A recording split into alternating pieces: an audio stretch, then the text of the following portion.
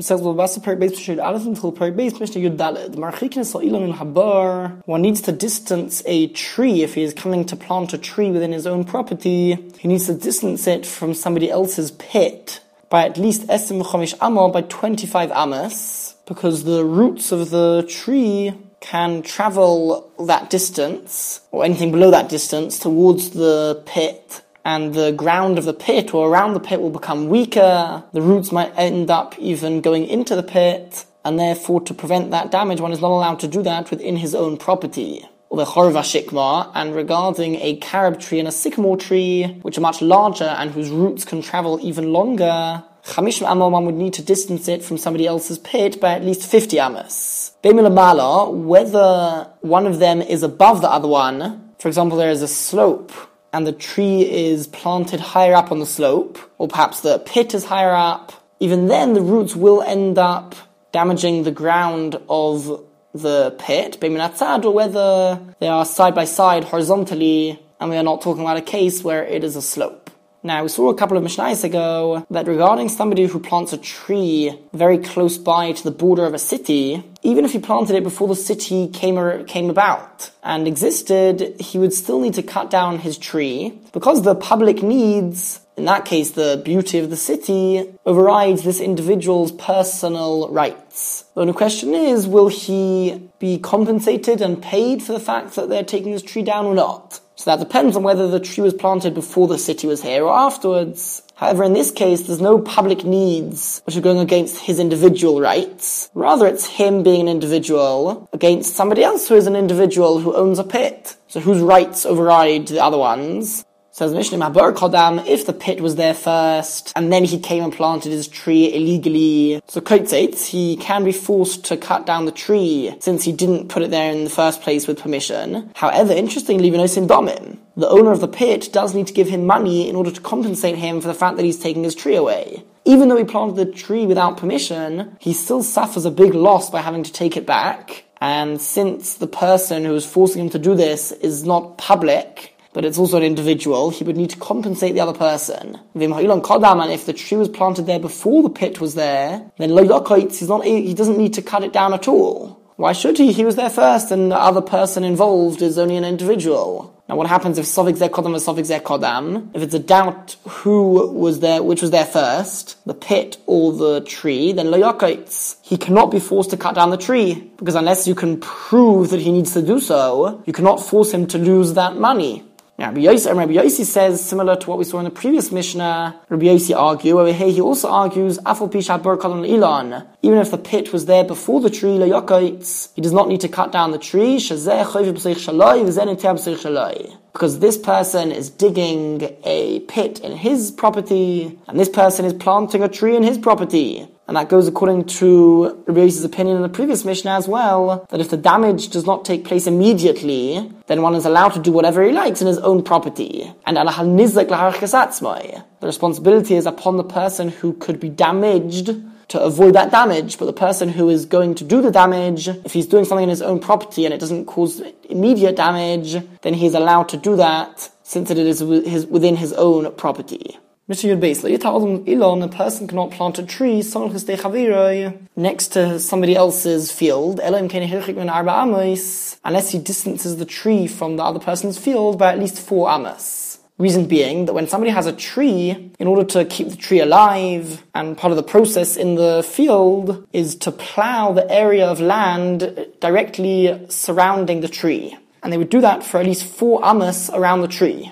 And so if you plant it closer than 4 amos to the other person's field, then you're going to end up bringing your plow into the other person's field, which would be forbidden. Now, regarding the prohibition of kilayim, which is the prohibition of mixing 2 seeds together and planting them as one, the law regarding planting a vine together with another species of seed are more stringent than a regular case of kilayim. Now, one of those differences is that kilayim involving a vine, when one comes to plant a seed close by to a vine, and it's a different species, one has to distance it from the vineyard by at least 4 amos. Now, it doesn't have really anything to do with our Mishnah, but the Mishnah just says that in this case, Echad gefon ve'echad kol ilan, this amount of 4 amas applies both to vines and to any tree. This has nothing to do with kilayin. There's no reason to make a difference between vines and any tree. So anyone who plants any tree or vine would need to distance it from the other person's field by at least 4 amas. Now, because the entire reason is that you might come to enter into the other person's field when you plow, in time, if there was a fence in between your field and the other person's field, in which case you're not able to enter into his field when you plow, then this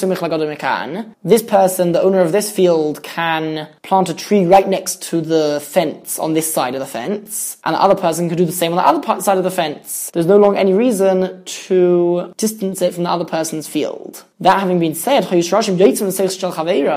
the roots of your tree started going out into the other person's field, then the other person is allowed to cut off these roots up to 3 tefachim into the ground, the top 3 tefachim of the ground. Any roots which are there, he's able to cut off, so that these roots don't interfere when the person wants to plow his field. If there are roots in the way, then that would interfere with the plowing process. And the Mishnah adds, if this other person, the owner of the other field, wanted to dig a pit, shiach, this is another type of pit. Uma'ara, this is a sort of pit which has a cover on. Says the Mishnah, he's allowed to cut the roots of this person's tree, even more than just the top 3 tefachim of the ground, because here they're interfering much more. He wants to have a pit there and there are roots in the way. So he can cut them all off. And as well as that, for eitzim shalai, he can even keep all of that extra wood, the roots. He can keep that for himself since it is in his own field. The Gemara adds that the roots which are very close by to the actual trunk of the tree, those are necessary for the tree's survival. So he wouldn't be able to cut down those roots. However, other than that, the rest of the roots of the tree, he is able to cut if it interferes with what he wants to do in his own field. Mishnah Yud Gimel. If somebody has a tree whose branches are leaning into another person's field, he can cut down the branches, but how many of the branches can he cut down?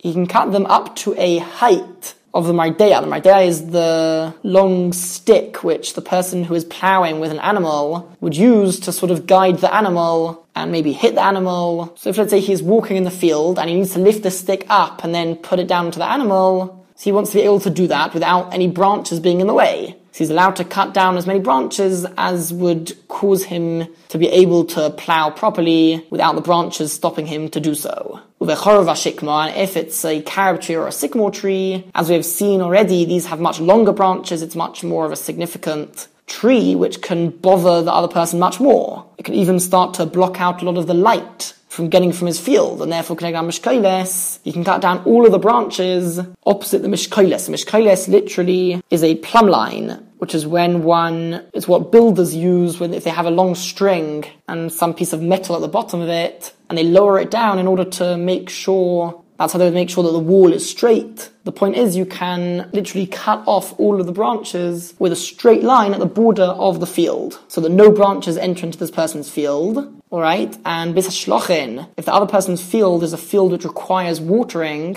and the rainwater is not enough, then again, any tree which the other person planted, even if it's not a carob tree or something, you're able to cut down all of the branches. Reason being that if there are branches leaning over, then the dew, which should really land on the surface of the ground, will end up landing on the branches of the tree, and the field will get less dew, and because it needs a lot of water, this would affect him negatively. So he has the right to cut down all of these branches which enter into his field. And Abba Shol says, Kolilan Sirok, any tree which doesn't bear fruit, again, can be opposite the plumb line, meaning you can cut them down in a straight line. Any of the branches which enter into his field can be cut. Because according to Abba Shol, if it bothers the other person that you've got your tree hanging into his field, he has the right to cut it down. Only if it has fruit on it. It's a fruit tree, so then there's a much bigger loss for the owner of the tree, then it's forbidden. But if it doesn't bear any fruit, then according to Abba Shol, you can cut down all of the branches which enter into your field.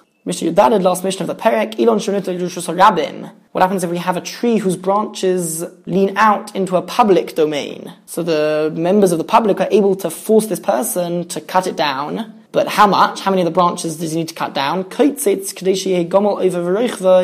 cut down the branches so that they aren't as low as would interfere with a camel passing in the public domain together with the rider on the camel. So any branches which are higher up than that can remain. But any branches which are lower than that the rider or the camel would bump into as he's going in the public domain, those he would need to cut down. Rabbi Yehuda says that's not actually true, because somebody who's riding on a camel, as he reaches these branches, he can just lean down.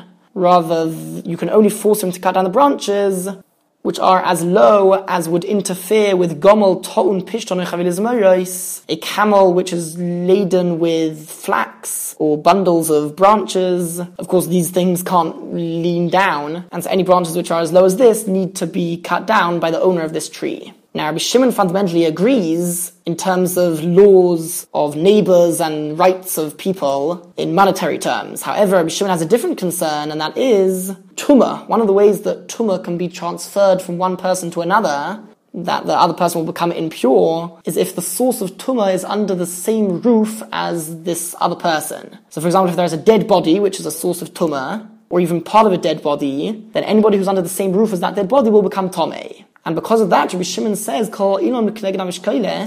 any tree which leans out into a public domain needs to be cut down by the owner opposite the plumb line. Again, that means that it has to be cut down straight. Any of the branches which enter into the public domain need to be cut down so that they don't form a roof over part of the public domain, which would transfer tumah to people in a case where there is a part of a dead body or other sources of tumah underneath there, and somebody else would walk underneath those branches and he would become tomei, and he might not realize. And we also want to avoid tumah as much as possible. So because of the tumah, this should be avoided, and any branches which lean into the public domain can be cut down and need to be cut down by the owner of that tree.